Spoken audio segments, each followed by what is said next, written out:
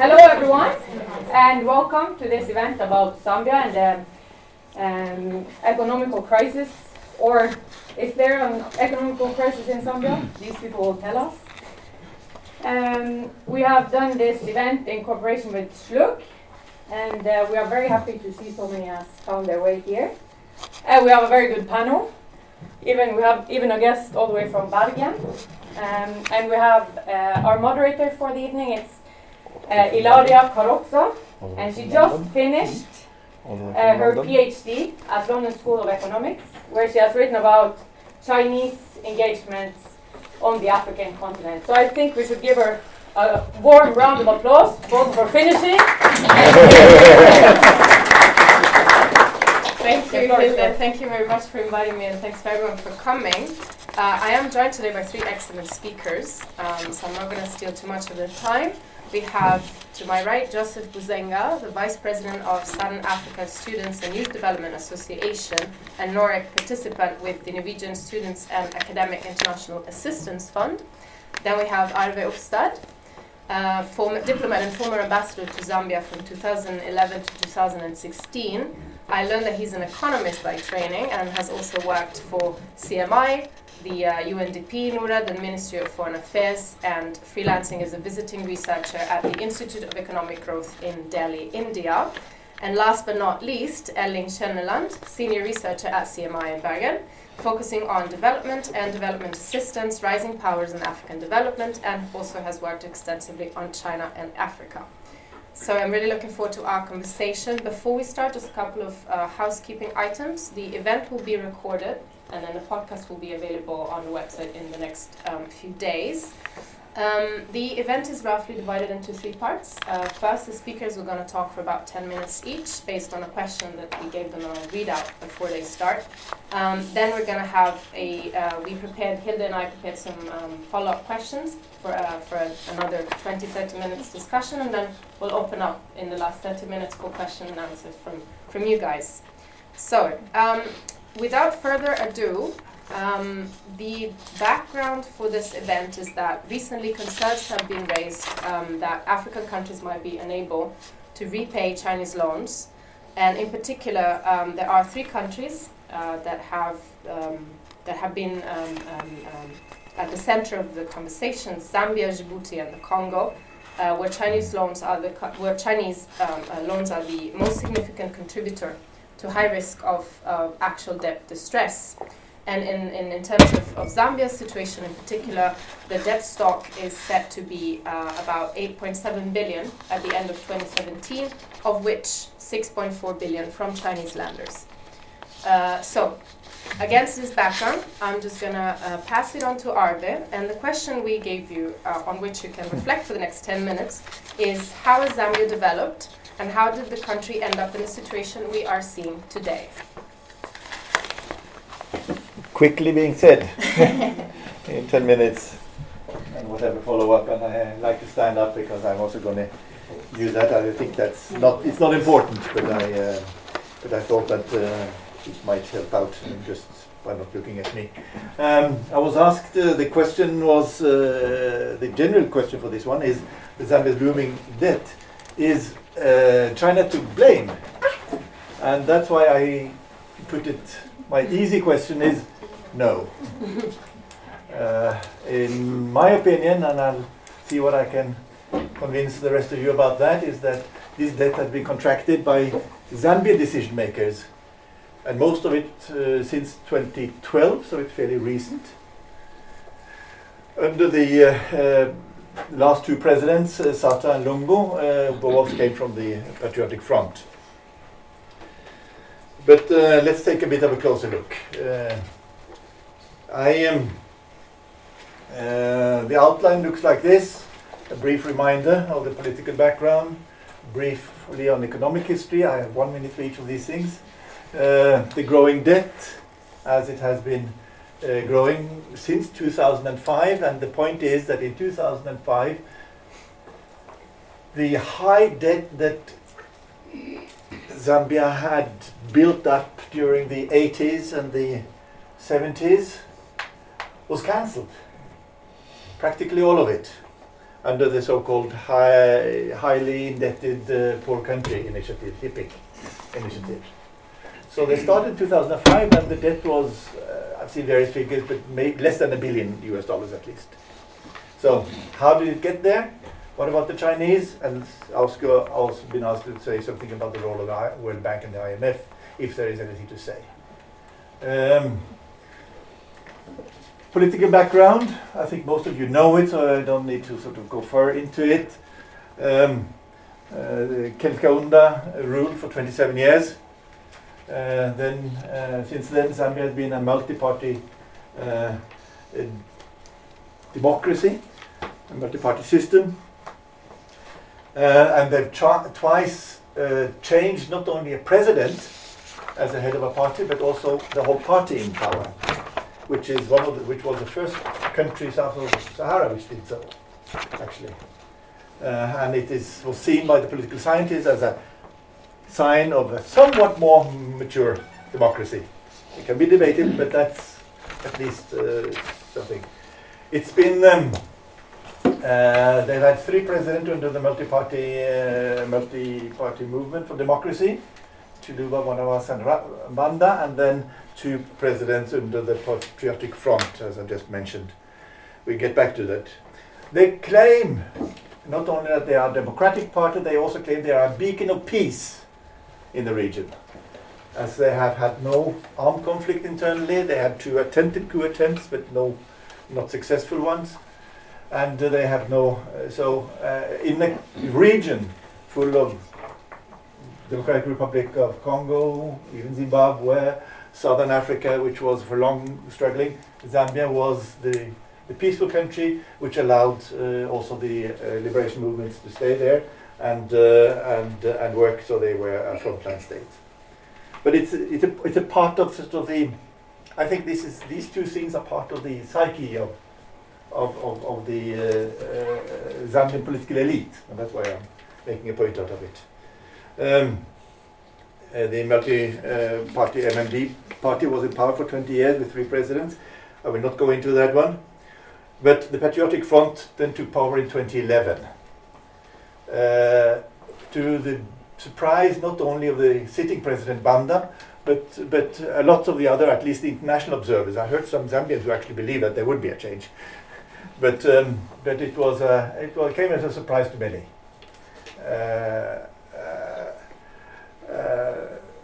He won even with a relatively narrow vote. Then he died in 2014, President Sata, and Galunga got elected first as immediately afterwards. It's a fairly narrow margin, and then again on a more permanent basis in 2016, again with a very narrow basis, and actually a disputed election which is still sort of challenged by the primary opponents. You'd say that the Zambians normally say themselves they are a liberal country, they're an open-minded country, there are active civil society, churches are active, other organizations are present, but a lot of people keep hinting at that there is a narrowing space. It's become a more difficult situation under the last 5 or 6 years. Zambia is nevertheless considered, if you look at it in a comparative basis in Africa, as a middle country. Many of the indicators are being used in terms of good governance. It sort of often ends up somewhere between the middle 25th of all African countries, sometimes up to the 10th. They're never on the top 10.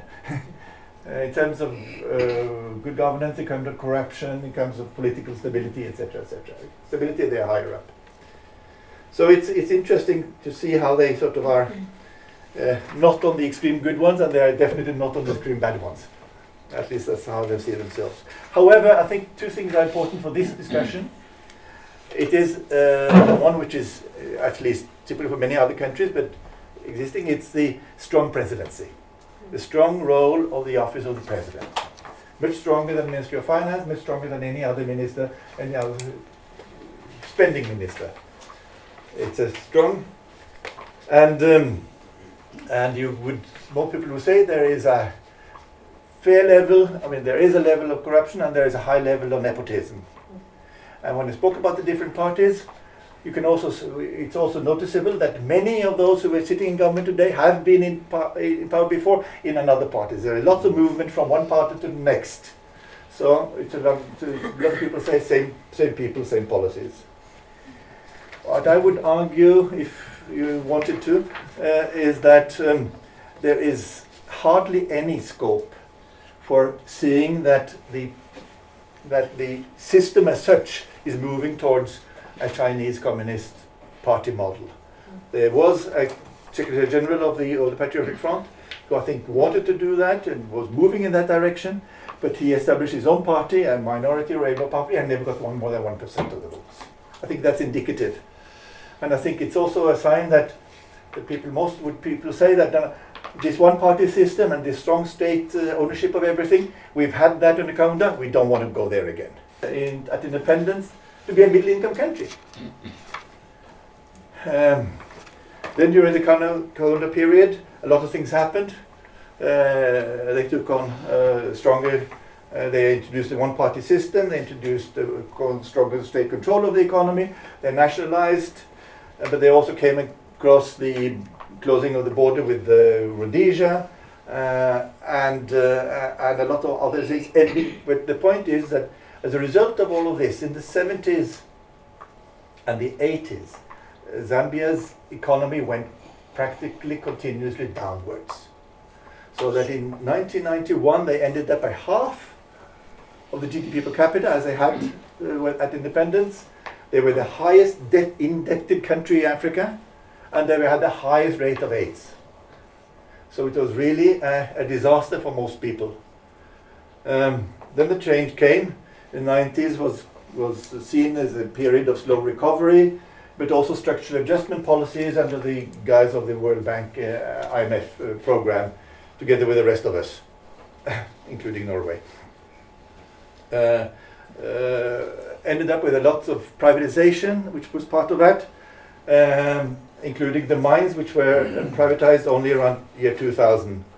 But as a result of this, they achieved this debt relief, and it was agreed in the 90s, and it came, so they didn't have to pay anymore. And then for another 5 years of proving to the world that they were now managing their economy reasonably well, the whole debt was cancelled, as I said, 2005.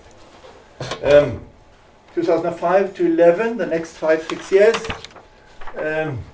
was seen as a period of good economic growth from a poor starting point, but still they were sort of seen by the Economist's Journal and others as one of the 10 sort of fast-growing economic countries, fast-growing economies in Africa. Even the tax returns increased. Production in the copper mines ended up by being tripled, and the price of copper also went up. So they were lucky with in that respect. But even that period, most of it, they managed to keep their economy in a fairly balanced rate. They didn't borrow much. They kept a low, and what people are complaining about, and rightly so, is that with this strong increase in the economy, still poverty didn't reduce very much. Very slowly. There was some improvement, but very slowly. Then came the change, 2011. I think those are one of the reasons why it was change of government again in 2011. And since 2012, there's been a strong increase in the debt, and this is shown in this chapter here for those who can see it. I'm a bit uncertain about the figures, but the general line is given there. They seem to be as high as 6 billion or so in the 2000. Then you can see the debt relief went down to practically zero, and then a slow increase, and then from 2012 a fast increase. So that the end of 2018 is even higher than yours, 9.4 billion. US dollars. Means it's the level of 35% of the GDP, which is actually still not above the threshold in IMF terms for what is a... Is it 40%? That will be 40. If it reaches 40, it seems to sort of be beyond sustainability. But it's getting there very close.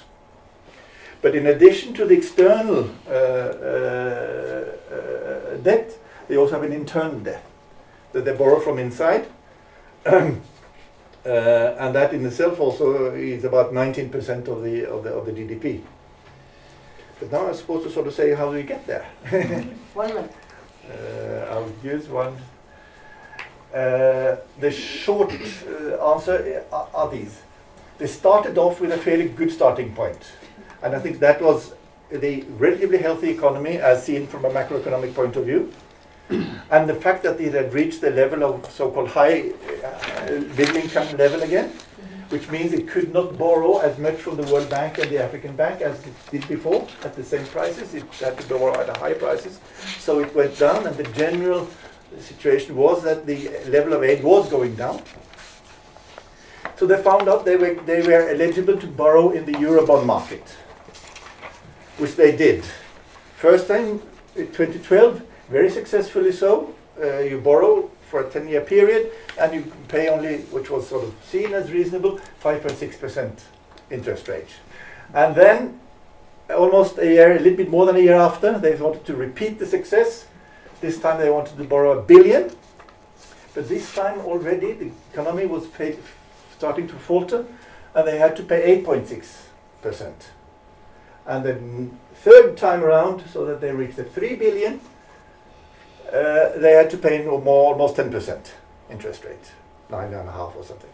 So, and this is a good indication of what people who were lending their money thought about it, and the falling trust in the economy. And all of this has to do with the deteriorating economy and the economic shocks in the period 24-25, but not the least also the extreme high level of spending of the government. And that's what I blame the Satars and the Lungus. The Satars' idea of development was building roads. Easily said. It was a little bit more than that, but very much so.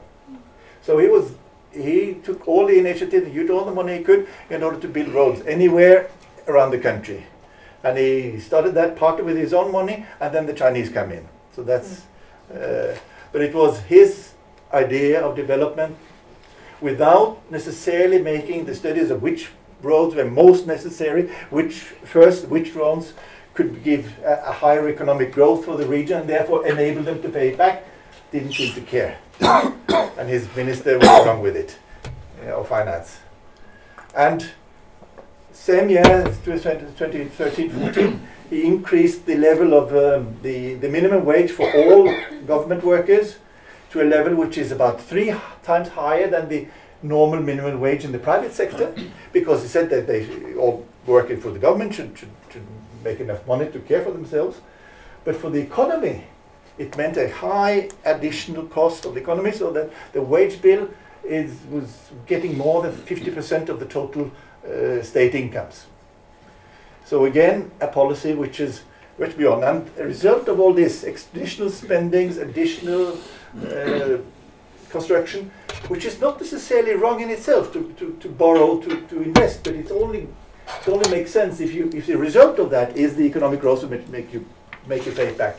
And that was faulting. So that's why I call poor economic management. And I say it must be related to the political system, because it didn't help what the central bank was saying, that this was overspending and beyond the budget. It didn't help even what the Ministry of Finance was saying, because it was a decision by the Office of the President, which also took control of the road construction company within the Office of the President, took it out of the Ministry of Communication or Building or Construction, whatever it was. There was economic shocks, true, but still, you can also see how the government was continuously losing out, and without being willing to increase the rate. I mean, they managed in 2013, I think, to make sure that the fuel price actually reflected the real price of importing it. And from then on, if the cost went up, they didn't increase the price. So the cost of subsidies on the fuel was continuously rising. The cost of subsidizing electricity was also continuously rising, because the middle class was protesting heavily and said they couldn't afford it and said it was difficult for the poor. But in fact, none of the poor, because 75% of those who are poor in that country don't have electricity. So for them it didn't matter. But the cost, the subsidies on energy, subsidies on fuel, and many also complaining of the subsidies in agriculture, which is not wrong in itself. But as most researchers, even of the Zambians themselves, were saying, they were not very effective in reducing poverty or increasing productivity. So it was a poor use of very high costs of the government. So totally a huge additional deficit. And if I'm not finishing the story because I'm running out of it, I'll go back to later on, talk about China in Zambia, building the big football stadium in Dola, and even contributing to the Norwegian-owned hydropower station in Lunsempa. And the Chinese ambassador here with a delegation of all the Norwegian Youth Party leaders coming to visit in April 2014. But I'll tell you more about that as we go along. Perfect, thank you so much for now. Again, you'll get the chance to say more as well later. Yes. Okay, so on next, Joseph, the guiding question we gave you is, how is the lack of transparency affecting people's trust in the institutions within the country? Yeah, I think for me, I want to be too quick to mention that I am not a political pundit like Heavy and anyone, and I do not represent the views of any political party back home in Zambia. I'm just an ordinary citizen that wakes up every morning, gets myself on a bus and ignite conversations with total strangers, as that is much of our custom in Zambia, to share stories, have social intercourse with total strangers, which is more unlike in Norway. I haven't seen people talking much with people they don't know in Norway, but we get to discuss matters that hinge on the policies that government pass, how they affect the ordinary people in terms of their livelihood. Are they affording to put 3 meals on the table like before? So those are the issues that we get to discuss. And really, the honest answer is no. Things have gotten so bad that the ordinary people that had hope in improving their livelihood have gone to the West. And in fact, to put it in a more childish way, I would say things have gone to the dogs. It is no longer the same situation we had in 1991, the same situation we had under the leadership of Kenneth Kaunda, who ruled for 27 years. Things have become very hard. Yes, for a person that has been in Zambia before, and if they went back to Zambia today and spoke to no one, they would go to their respective countries and share stories of how Zambia has developed in terms of infrastructure. But often at times Zambians are crying that, why do you build roads even where cars are not passing? Are we going to eat roads? Those are the expressions of the ordinary citizens that don't have the ingenuity in terms of the intricacies of economics, the demand and supply, the trade balances. To them, the economy is booming if they're able to buy a loaf of bread, if they're able to move from one point to the next using 50 cents dollars. For them, the economy would be booming, would be at a robust. But if that is not happening, then the operating word is that economically we are not doing well, politically we are not doing well, because the politicians don't have the will to better the lives of the Zambian people, but possibly to enrich themselves in the most selfish way. Which brings me to the trust. A lot of Zambian people don't have trust in the authorities. I'll give an example of the procurement authority, and this is precipitated by the fact that the projects that have been done in terms of construction have been costing more than they should be costing. Okay, there's a classic example of that of China building a modern bridge on the sea, and almost the same amount of money that China used to build that bridge was almost the same amount we used to build a road that is on a plateau, because Zambia is a plateau, a high flat table. We do not have mountains as Norway have, that we have to do with the mountains first in order to build. But our earth is smooth. It doesn't need much landscaping, so you would only expect that any person of prudence would engage in a project that will spend more, because we've got geo advantage in doing the projects. But we've seen a lot of money spent, and another classic example is that of the fire trucks. We bought fire trucks, and this was a hot issue in Zambia. The fire trucks, through the tender processes, were worth about $350. But surprisingly enough, they were bought at $1 million US each, and everyone was bamboozled, was taken aback as to why we opted to buy fire trucks that were so expensive, and yet our education sector was not doing well, and yet the ordinary people could not afford to buy food and put on their table. So if I were to answer this question in a nutshell, I would say the situation in Zambia is bad in terms of the economy, and we don't trust our authorities, not even the civil society, because the civil society is one area that has totally lost direction, because they've aligned themselves to political party.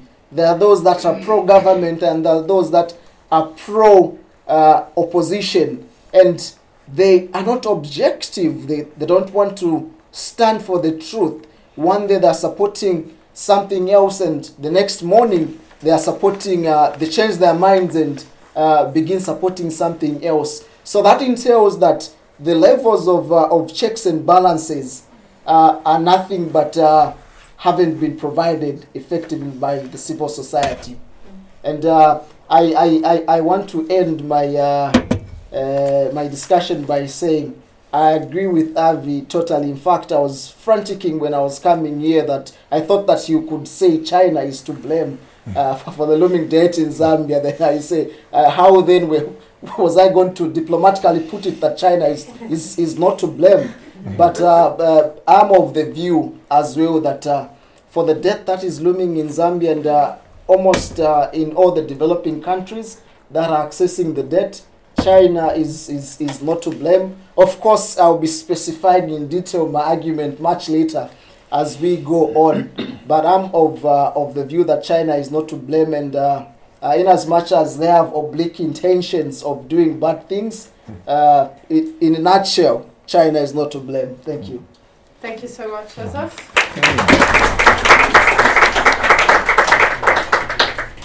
And then next on to Elling, and your question was, is China the one to blame for the debt problems, and what role has institutions such as the IMF and World Bank played in this regard?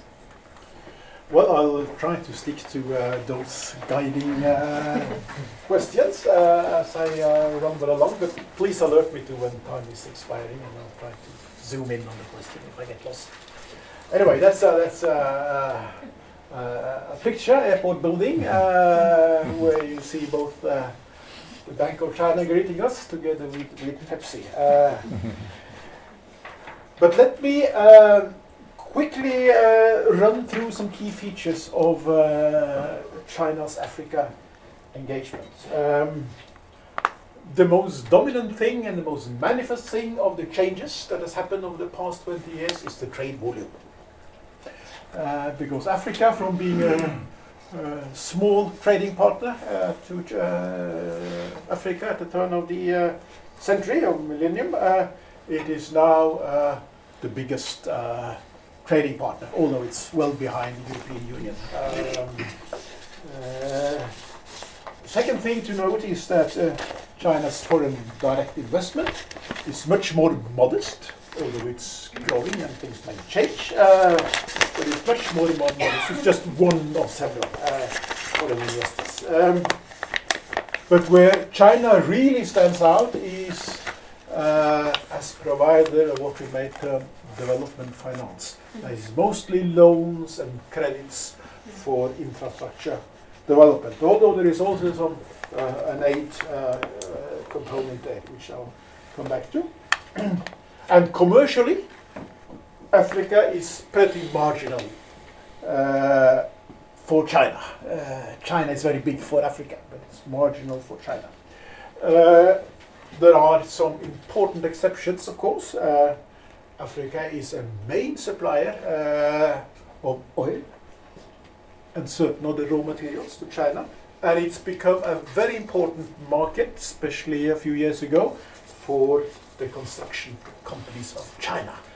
There's a lot of overcapacity available capacity in the Chinese construction companies, and sort of the first regions where they really entered outside China was Africa. If you take a further look, I had a look at probably the best data we have on infrastructure financing in Africa from the World Bank and the African Development Bank annual report on this, and they sort of estimated that the total funding provided for physical infrastructure development in Africa in 2017. And China has now quickly emerged as a major provider of that funding. More than half of the increase from 2016 to 2017 came from China, which means that the funding provided by China is comparable to that of the total Western contribution. It's also important to notice that most of the Chinese funding is through loans and credits. Some of them are concessional, but all of them is tied to the use of Chinese goods and services. Or at least typically, say for a Chinese Export-Import Bank, at least 50%, in some cases much higher, but at least 50% shall be tied to Chinese goods and services. But it's important to emphasize that the Chinese dominance here goes well beyond their own financing, because increasingly Chinese companies who have managed to get a foothold in Africa with support from Chinese banks, they are able to win tenders from the World Bank and African Development Bank and bilateral donors. China concentrates, actually in all sectors in infrastructure. It is very strong in transport and energy, but, and this is important, it has become a main player in the telecommunications sector. The same report estimated that the total funding provided for telecommunications in 2017 was 2.4 billion. Nearly half of that came from China, mostly as loans. And we can see that this is mainly evident through two Chinese companies, ZTE and Huawei, providing network equipment and construction for telecommunication development and the physical preconditions for the mobile revolution in Africa. Huawei are also a very dominant provider of handsets, but here they have also a number of other Chinese companies and for us unknown brands, because although we've heard about the mobile revolutions, most people in Africa will not have access to internet and can rely on smartphones, too expensive and there's no connection, but it's the basic feature phones. And here China dominates. And importantly, China, through a company called StarTimes, with big on pay television, has become an important player in the digital migration or transition from analog to digital television. And here they are, this is a market which in Africa is dominated by the French Canal Plus and the South African company, MultiChoice, Naspers.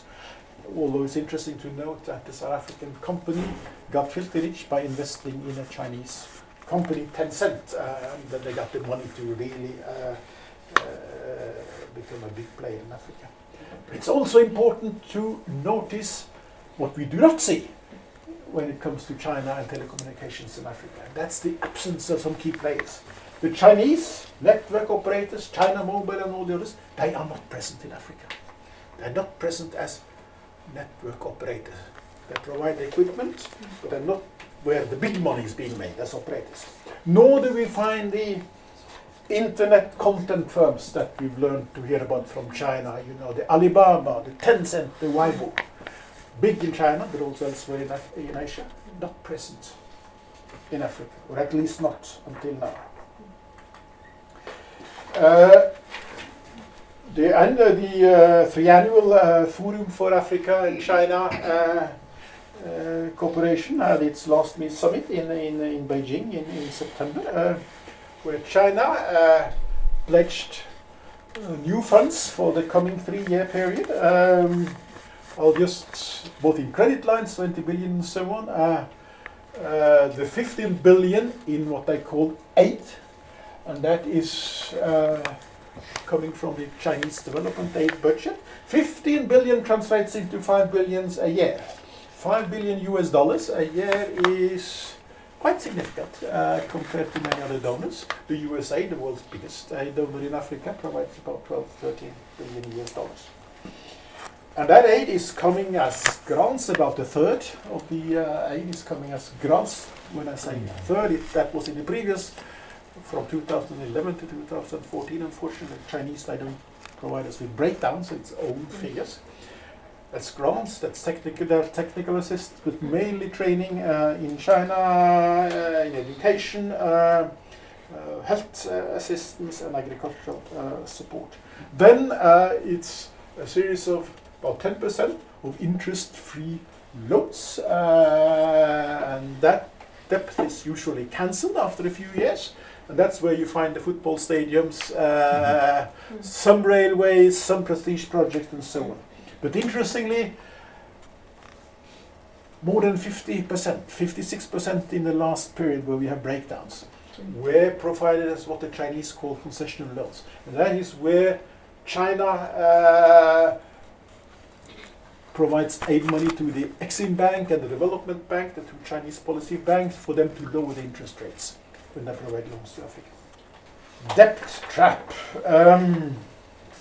This has become a key issue in some Asian countries, particularly linked to the Belt and Road initiatives launched a few years ago, where China is both providing more than 50% of the total depth of certain Asian countries, which has become unsustainable because they've reached a certain threshold in relation to the size of the economy. You'll find it in, especially in some Kyrgyzstan, Kazakhstan, Cambodia, and so on. They are in a difficult position. But it's also important to note that the Chinese lending to debt-vulnerable countries in Africa, the so-called HIPC countries, that is countries who were heavily indebted and who had most of their debt, all their debt cancelled a few years ago, it has increased quite dramatically. And China is a major lender to 9 African countries in debt distress. and it's a dominant lender to two of these. That is where the dominant means that the debt is, that the loan, the Chinese debt is more than 50% of the debt, and that is at least Zambia and Djibouti, possibly also Congo. But let me add this, and that is that China is also concerned about debt sustainability, and that was perhaps most best illustrated by in Kenya, because China had provided concessional lending through the Exim Bank for the construction of the railway from Mombasa to Nairobi. That was the first phase. Second phase into Naivasha, I think, which is about or has been just been completed. And the Kenyans, they were keen to see a third phase, taking it from Naivasha into Uganda. So that was the Kenyans. They wanted it, or at least the Kenyan elite, Kenyan government. The Chinese company doing the construction, they were just like any other company, very keen to also do the third phase. And they are players when it comes to trying to secure funding. And the Kenyan government had actually drafted a kind of a loan agreement with the Exim Bank, which they hoped to get signed at the recent FOCAC meeting in Beijing. And we don't know what happened behind closed doors, but they came out of that meeting without a signature. And what we learned to know is that China is really concerned about the Kenyans' ability to actually sustain that depth, because all of that depth, all of that loan is tied to the viability of that railway stretch. And China is getting worried, both of the insufficient goods being transported on the railway between Mombasa and Nairobi, and also they burn their fingers a bit, or they worry that they're going to burn their fingers from the railway line from Djibouti to Addis Ababa, and they are now want to have second thoughts. And a complicating factor is also that it's being contemplated to build a railway from Tanzania into Uganda. And is it really viable to have two major railway lines from Uganda? And this is an indication also that the issue of debt is of concern to China, particularly when it comes to using concessional funding. I just let me not go through this, but this is something I found in some IMF publications from last year, which shows all lending to low-income countries and all lending to HIPC countries. And look at the yellow column, and there you see that Chinese lending is expanding significantly. But when it comes to look at the HIPC countries, it's really quite dramatic how Chinese lending has increased over the last few years. China, Zambia, you said 1 minute. Let me then just to, rather than going through China and Zambia, just talk a little bit about the case of telecommunications. There's a picture there of Huawei. I think it's outside the headquarters in Lusaka. And next to it is Star Times. They are important players in China. They are in Zambia too. They are companies that has become big players, in the case of Huawei globally, in the case of Star Times in Africa, because of major state support from China. They've been provided with funding to expand, but above all, they've been provided with a lot of funding to invest in research and development. Huawei was a small company 25 years ago. Today, it is the global leader when it comes to the mobile revolution and the transition to the 5G network. And they're important in Africa too. Star Times into pay television and digital transition. It It became big in Africa. It had a bumpy road relations with the Zambian authorities. It first got a contract to do the first phase of the digital transition way back in 2012-13. I can't just recall. That eventually I think was cancelled. Then they got a contract, was it last year, 250 million US dollars, funded by the Exim Bank, to do the digital transition in Zambia. And that is a main part of funding on the telecommunication sector. They've had difficulties doing this elsewhere in country, elsewhere in Africa, but they've won a lot of contracts. About the same time as they entered Zambia, they also entered Ghana. They've got a similar contract with the Ghanaian authorities to be in charge. Eventually, the Ghanaian authorities cancelled the award, cancelled the contracts because of irregularities and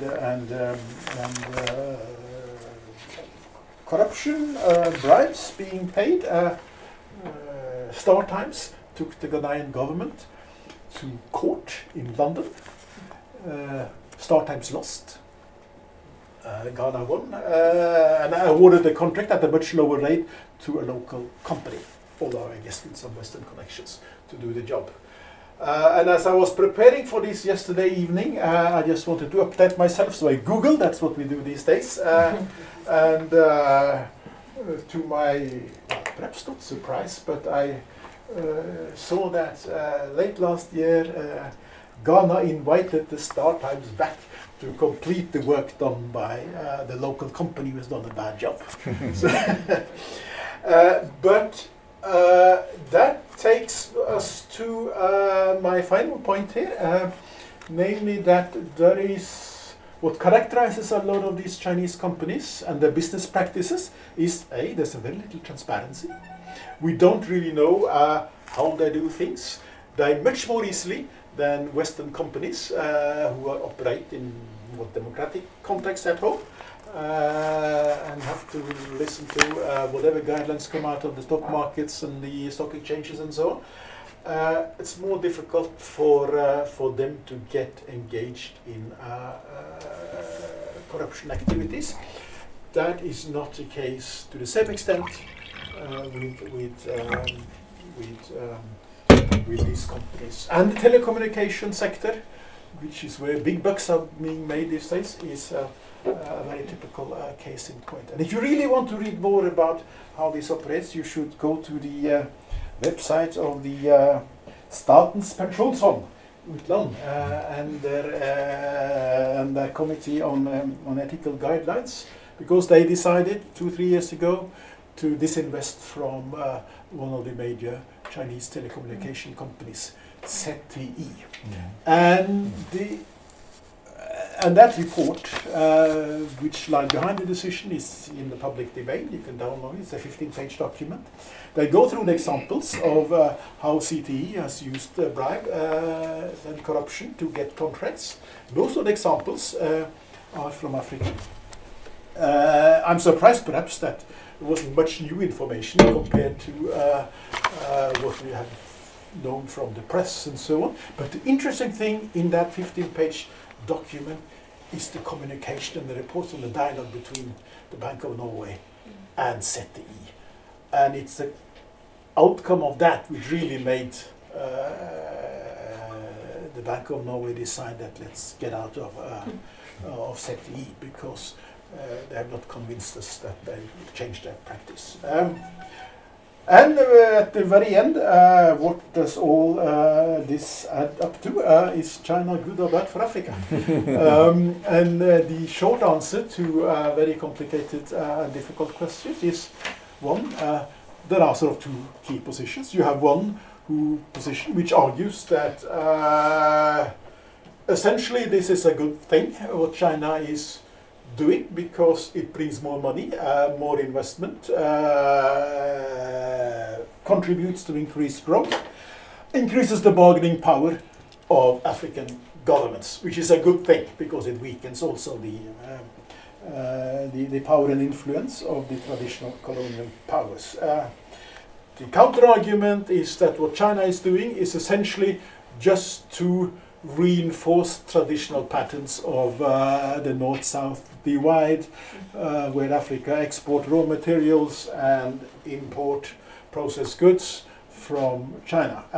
And then we have the intervening position, where I perhaps belong myself, which says that you also have to look at the politics of individual countries. Depending on how politics is played out and what role the African state is playing, things can go different ways. China's entry and influence opens up new opportunities, but also poses a number of new challenges. Thank you. Thank you. So before I open it up to the audience, I'm going to use but not abuse my position as a moderator and ask just one question I would like each of you to answer. Keep it short and sweet. And my question is, can we go beyond the often held view that Africans are passive in negotiating with China? And in this particular case, can you say that Zambians are passive? Can you say that the Zambian government is passive when negotiating with China? Or is it a calculated strategic decision that the government has made that in order to promote economic growth, we're going to let the Chinese invest in our country? Should we go in the order of your presentation? Arvi, would you like to start? Well, I definitely don't think that the Zambians are passive in these negotiations, but I think the answer is relating into what Joseph was saying, the seemingly high costs of some of these investments. And the questionable, who decides and how is it decided? Your case of the ZTI, we actually handled in Zambia when I was there, and we had lots of negotiations, information gotten from the anti-corruption campaign there, so it confirms what you were saying. But it's difficult. It's always difficult to know what happens in such decision-making processes. Huh? So that's why you get a feeling. You make a guesswork. The European Union was also heavily involved in support to the road sector in Zambia, and they were continuously telling us about their questions. Why is this road being built? Why is this contract being made? Etc. Why isn't it more open? And we're continuously asking about it, and the fact that it moved into the office. So, to be blunt, I do believe that there were people in the office of the president who made money of it. And that in that way they combined what you're asking. Yes, SATA and others could show that they are promoting development because roads are being built, at least half built. Unfortunately, not all of them completed. And of course, there is an element of what I said also. I mean, investments in infrastructure is good for the long-term development of a country. So in the long term, maybe even the bad roads are necessary. But the decision to make them was, a combination of showing the people, and that goes back to, yes, you have to win the next elections. So you show that you are in promoting development. And at the same time, I'm sure that there are people close to the president's office, in the president's office, I don't know whether they themselves, that's not the important thing, and in the road construction people were even frustrated because they were running from one road to the next, and they said, next time the president wanted to build a road there, so they had to sort of move all the equipment over there, and then they have to move again. So they were even frustrated. Whether some of them made money, it's hard to say. But I'm sure that some people made money on this. And I think that goes for many of the contracts also. So that's why also I'm saying that warnings against the growing debt was there. It was there when I was there in the first few years when I said, maybe it wasn't so bad, maybe it was useful. But the economists were very worried, and many of the political economists and the political scientists were worried because they didn't want to get back to the HIPC case. So there were warning signs. And what did the IMF do? If you want? I mean, IMF has no power there. But as the as it was growing, the debt, they would started to give warning signals. And when they started to negotiate for a possible loan of a possible 1 billion, what is 1 billion going to help against the 9 billion? But still, so they made the distress studies, etc. So there were enough warning signs, and even from the inside, I think even from the Bank of Zambia.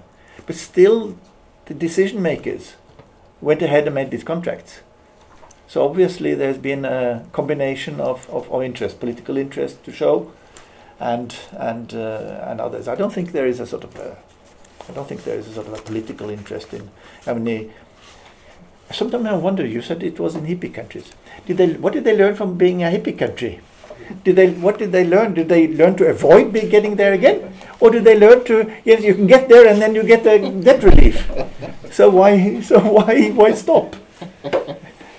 So, yes, no, I think definitely they knew what they were doing, but they did it because they felt it was, the good for the decision good decision at the point. And Joseph, do you agree with that? I mean, you talked about trust earlier, so. Well, with me, my view is that passive may be too strong a term to use. But I want to admit that most African countries, Zambia in particular, are not aggressive at the negotiating table, and it's all mouthed with simple logic. We are talking of countries like China that has a GDP of 14 trillion, and Zambia doesn't speak that language.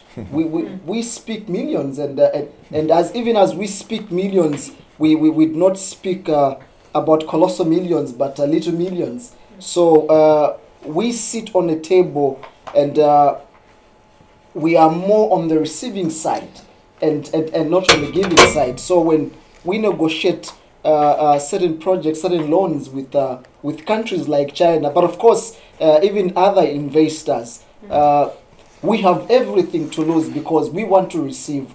Our economy wants to grow, and China and other investors have nothing to lose. So we end up being bullied at the negotiating table. So matters of aggressiveness, no, we are not aggressive.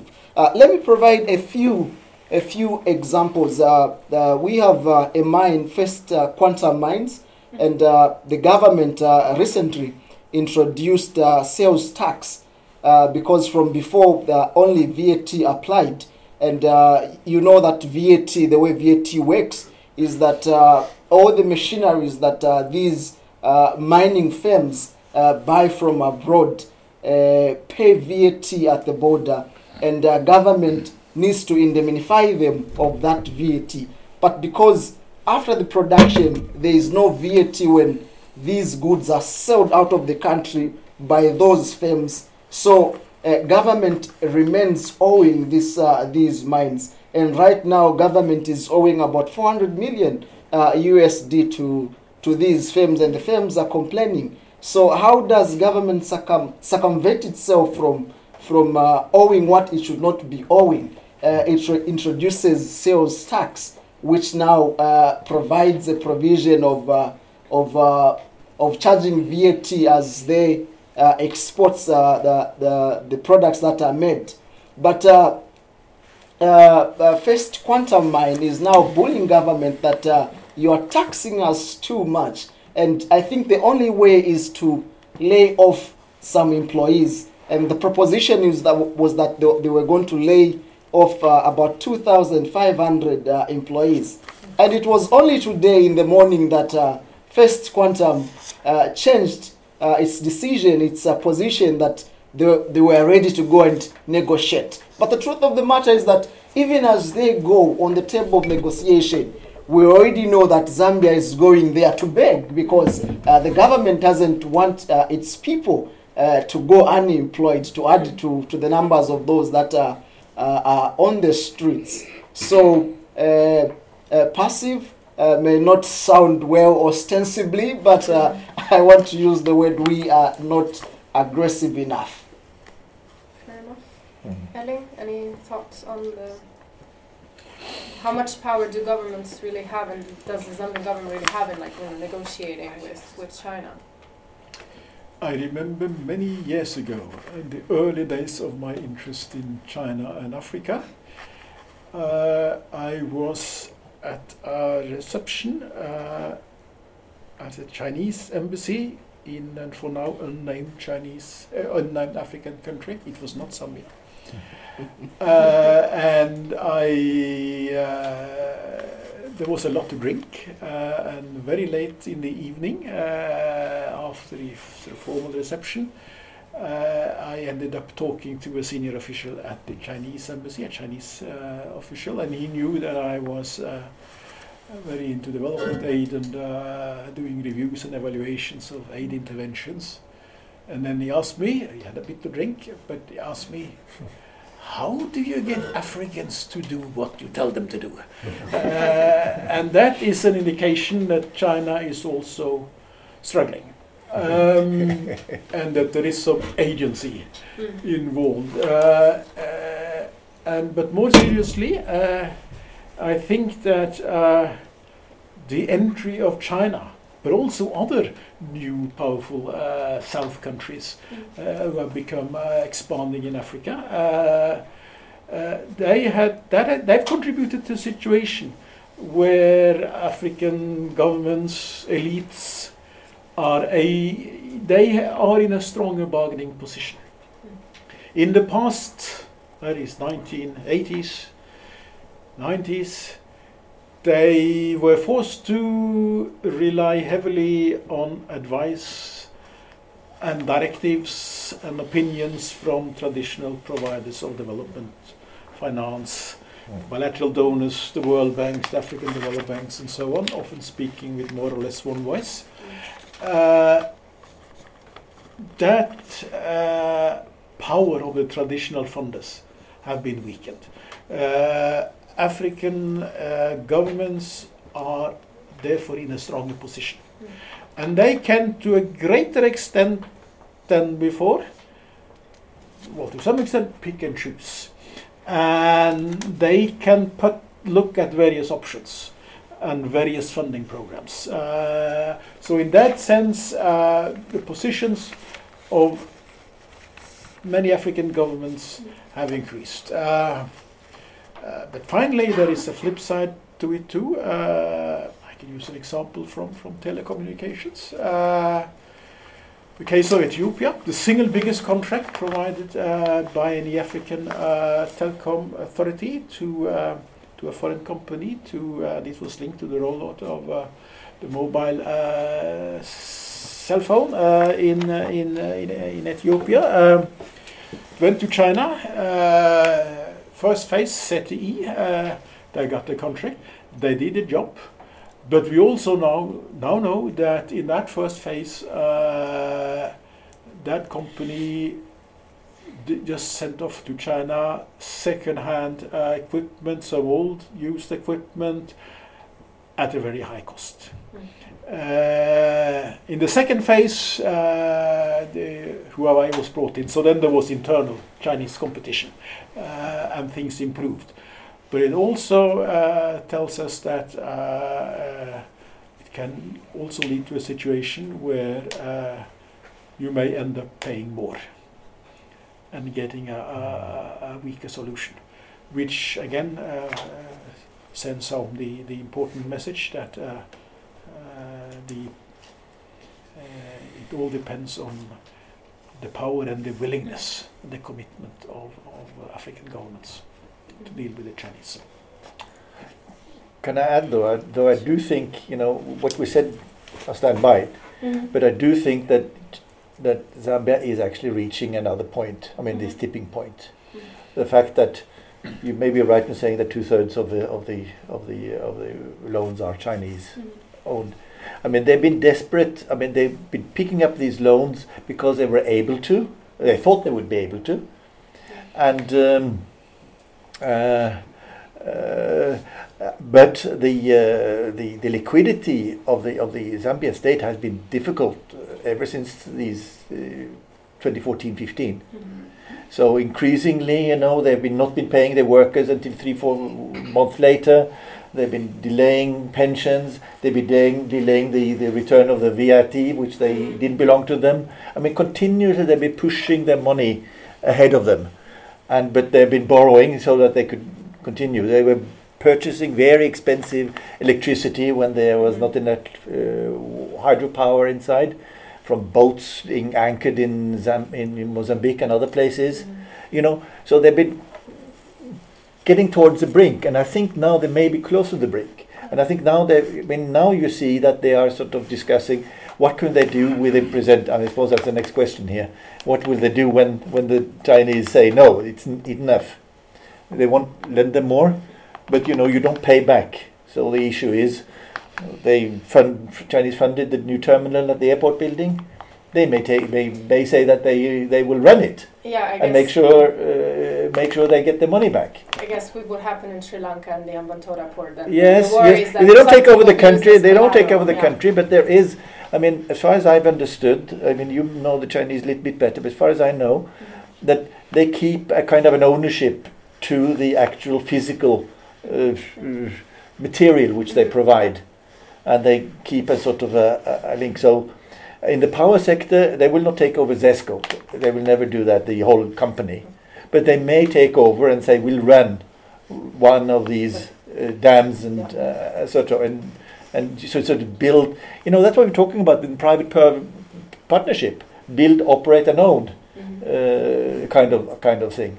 And they are now have to renegotiate. I understand from what you were saying also that some of these loans and credits are being they can be renegotiated. You can get a new loan or an extended loan. So they are on that, and then they are more on the begging side. So I'm seeing that there is, when you've reached this level of dependency, then you are maybe reaching a little bit being over the begging side. All right, thank you. Again, I promise I will not abuse my time, and I want to give you guys a chance to ask questions. I will open it up if anyone wants to ask and engage with our speakers. Yes, please. My name is Gunnar Grönvik. I was working on a Norwegian-funded project in the Bank of Zambia and returned to Norway. I was sort of formally through IMF, so I have good contacts with the IMF, and I kept my contacts with the IMF people in Zambia and those who follow Zambia in Washington. And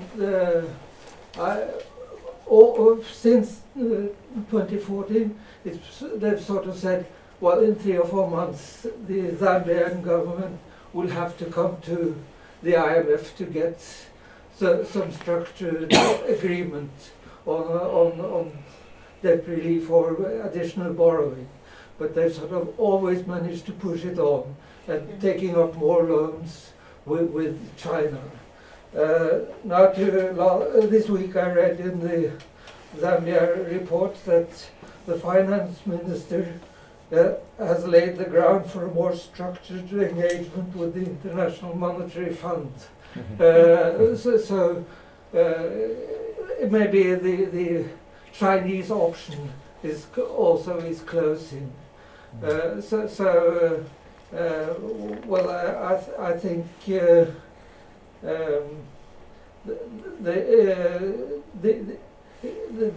the question is important.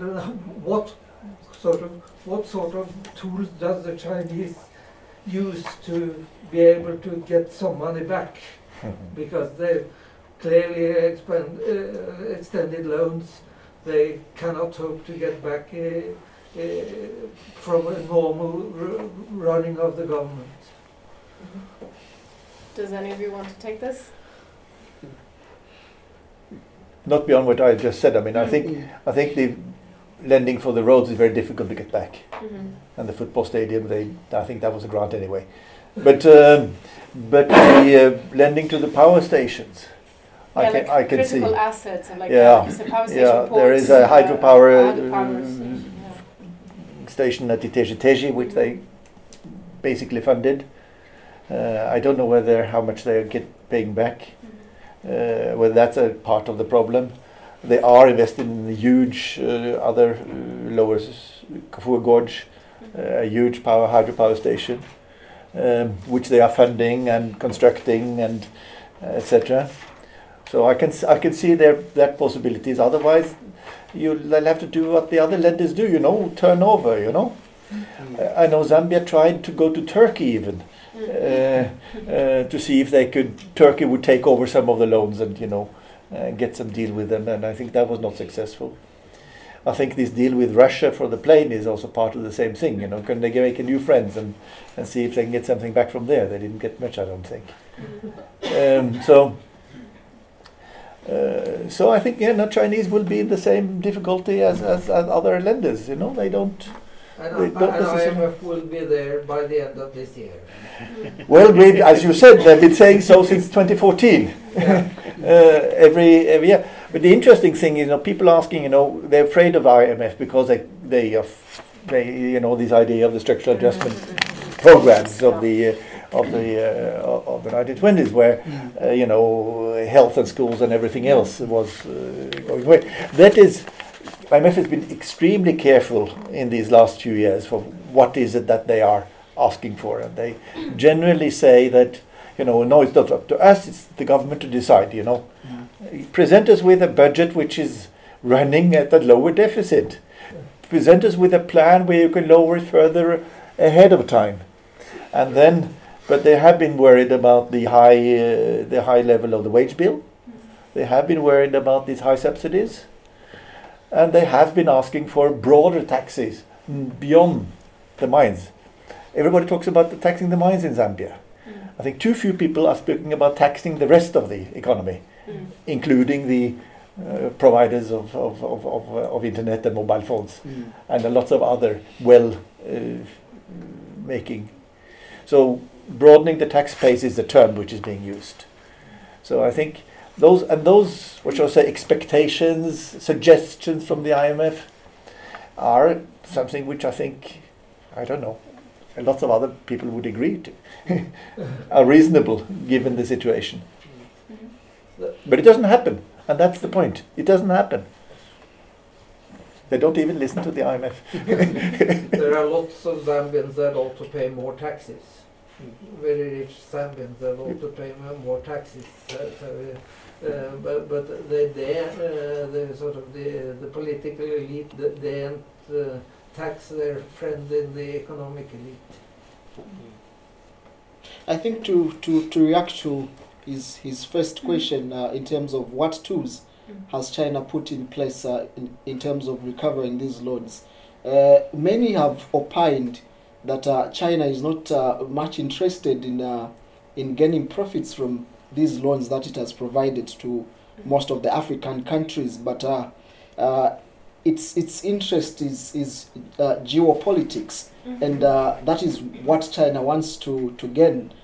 It's about the hegemony, and that is why there has been so much talk in the West about how China is trying to disadvantage most of these countries that are borrowing. But of course, it's hiding the behind the fact that it's getting hold of the collaterals that have been provided when accessing these loans. And the talks in Zambia is that China is likely to take over from our National Broadcasting Corporation and the airport itself. Those are the talks that have come up, though this is something that I've not yet confirmed as to whether China has taken over. But there are certain indicators that one could draw from the inferences.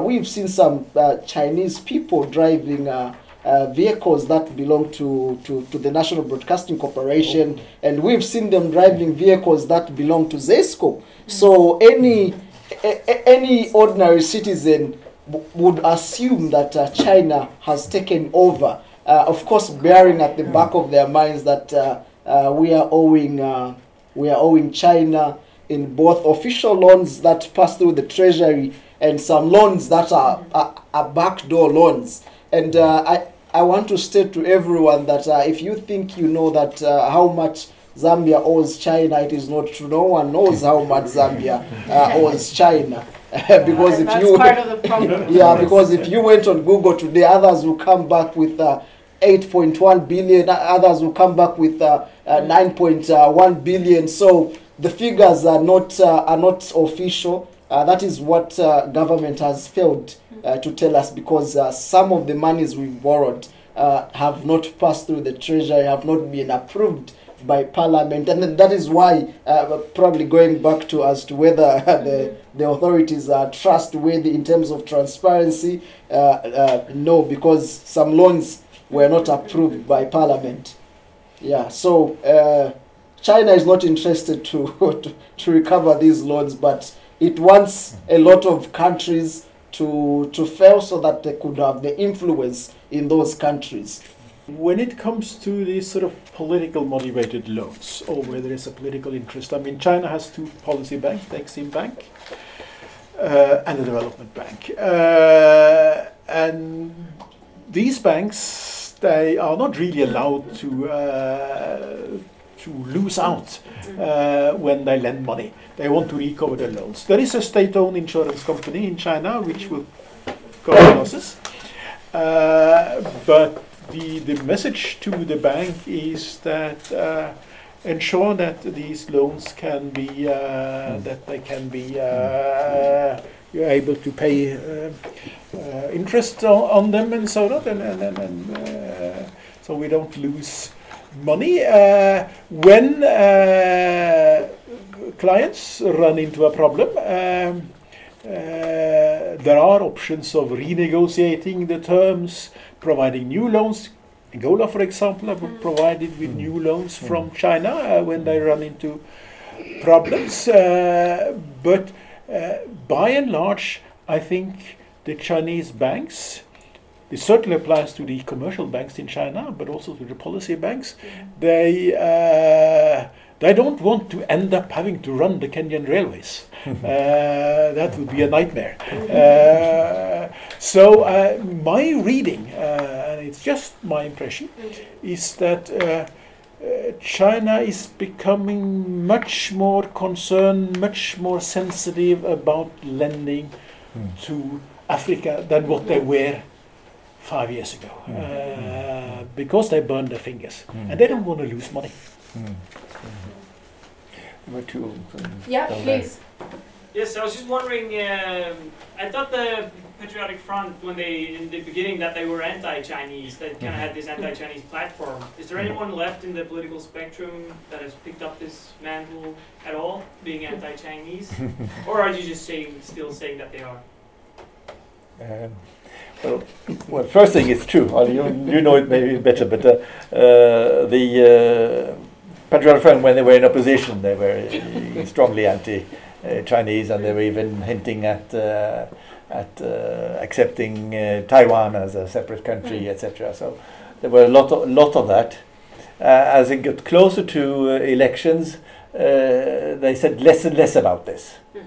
Fewer things, and you know, at the night of the election, the first thing that the newly elected president Sata did was not invite the American ambassador or something. He invited the Chinese ambassador. First thing he did, and to calm him down and say, I didn't mean what I said, or whatever he said. I don't know, but there's something like that. There is a continuous skepticism amongst some, but it goes more on working conditions in the Chinese companies, etc. But it's also used by the other side, at least by the government side. Look at the Chinese workers. They work extremely more productively than the Zambians, and they don't eat more than twice a day. So look at them; we can learn from them.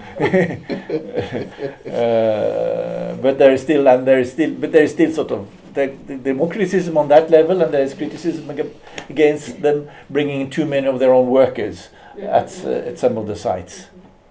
But sometimes, just to sort it out, there are some people who still believe that they own most of the mines in Zambia, and they don't. I mean, I think only 10% of the mines are actually owned by the Chinese. There are some minor ones. They have a smelter, but they buy more than half or maybe more than half of of the copper. So that's important part of the economy. Yeah. So among some of the activists and some of the CSO, yes, there are still sort of complaints about the Chinese, but from the government side, no. UNDP or any of the other parties haven't picked up UPND? the other parties haven't picked up this criticism. Not so strongly, I don't think. No, I don't think you can say that. I mean, there is an issue about these about the seemingly corrupt credits. I think you mentioned the UNDP. I mean, China has UPND. Yeah, UPND.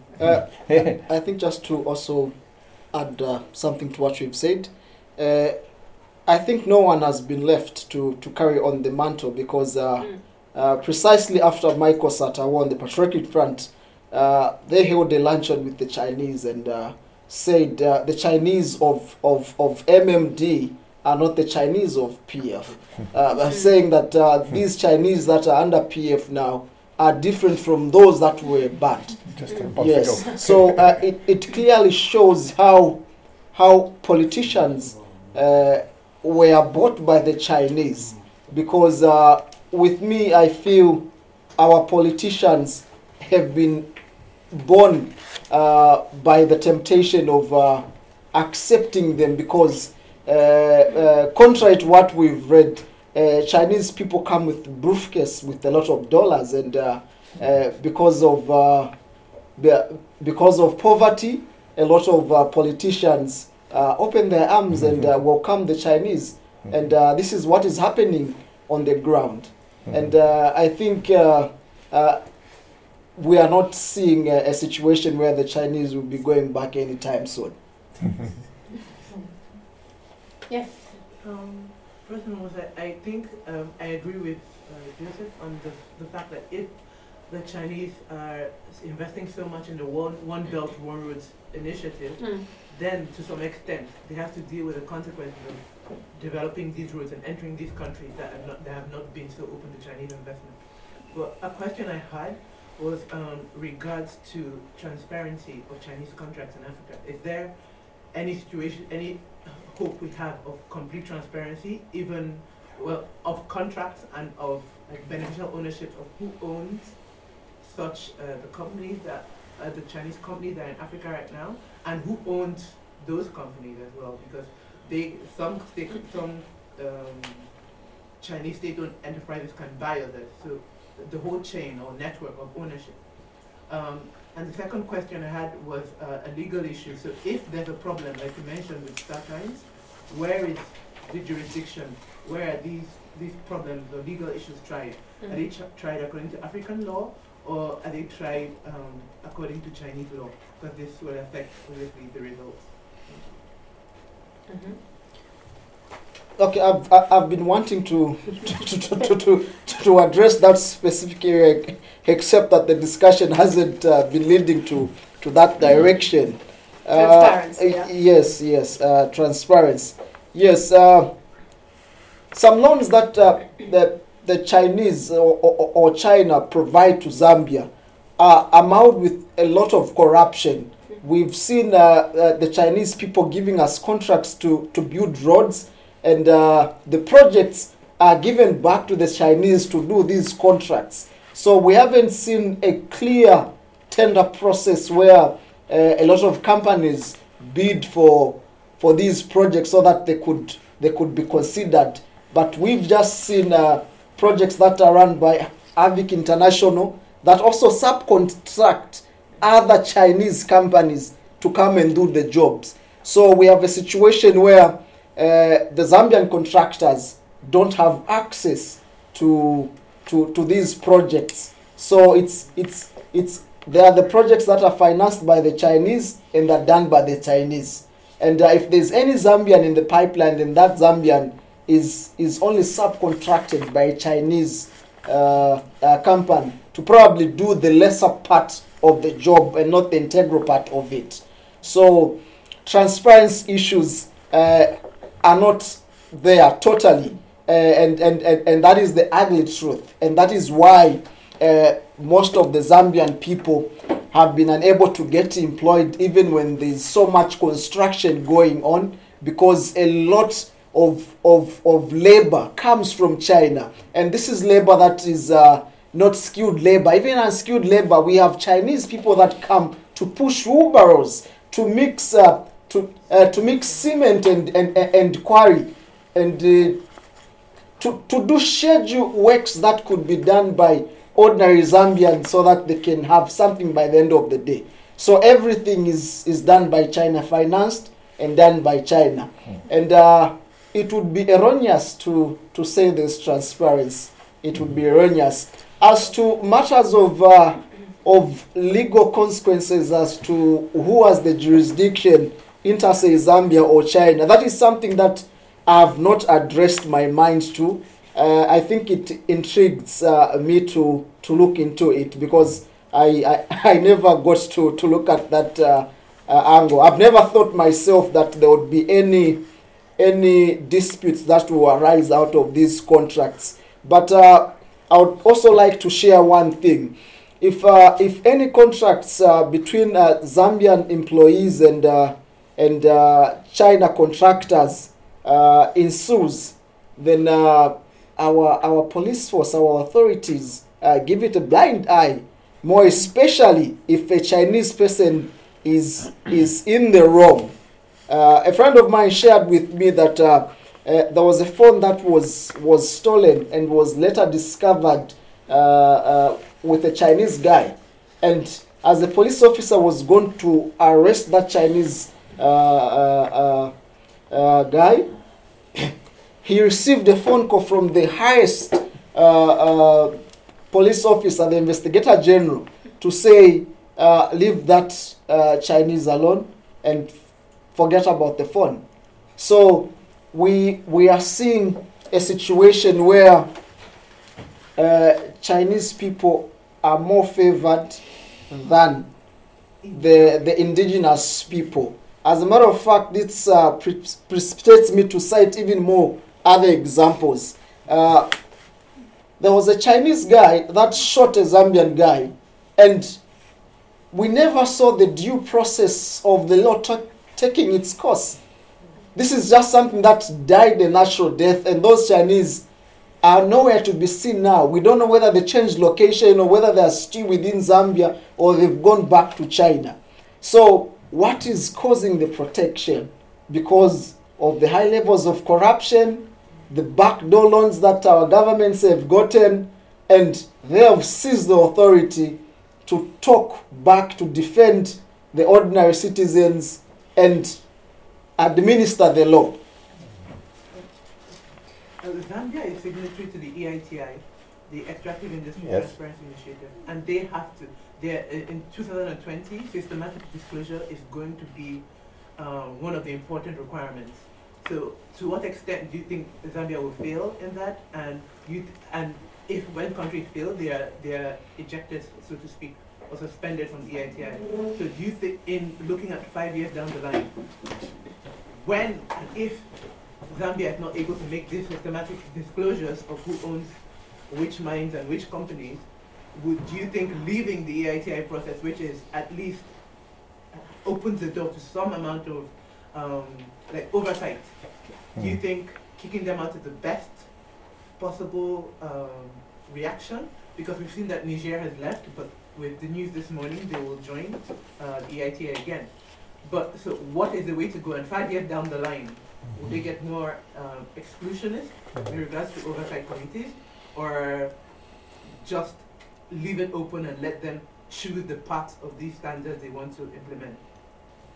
I think the best is for the Zambian government to change the way of doing things so that they don't get affected at international level. But of course, I want to be too quick to mention that most of the international laws, international treaties are not domesticated in Zambia, so the effectiveness is not to a large extent. But for international cooperation, it's salient to change way of doing things and to comply with these international standards.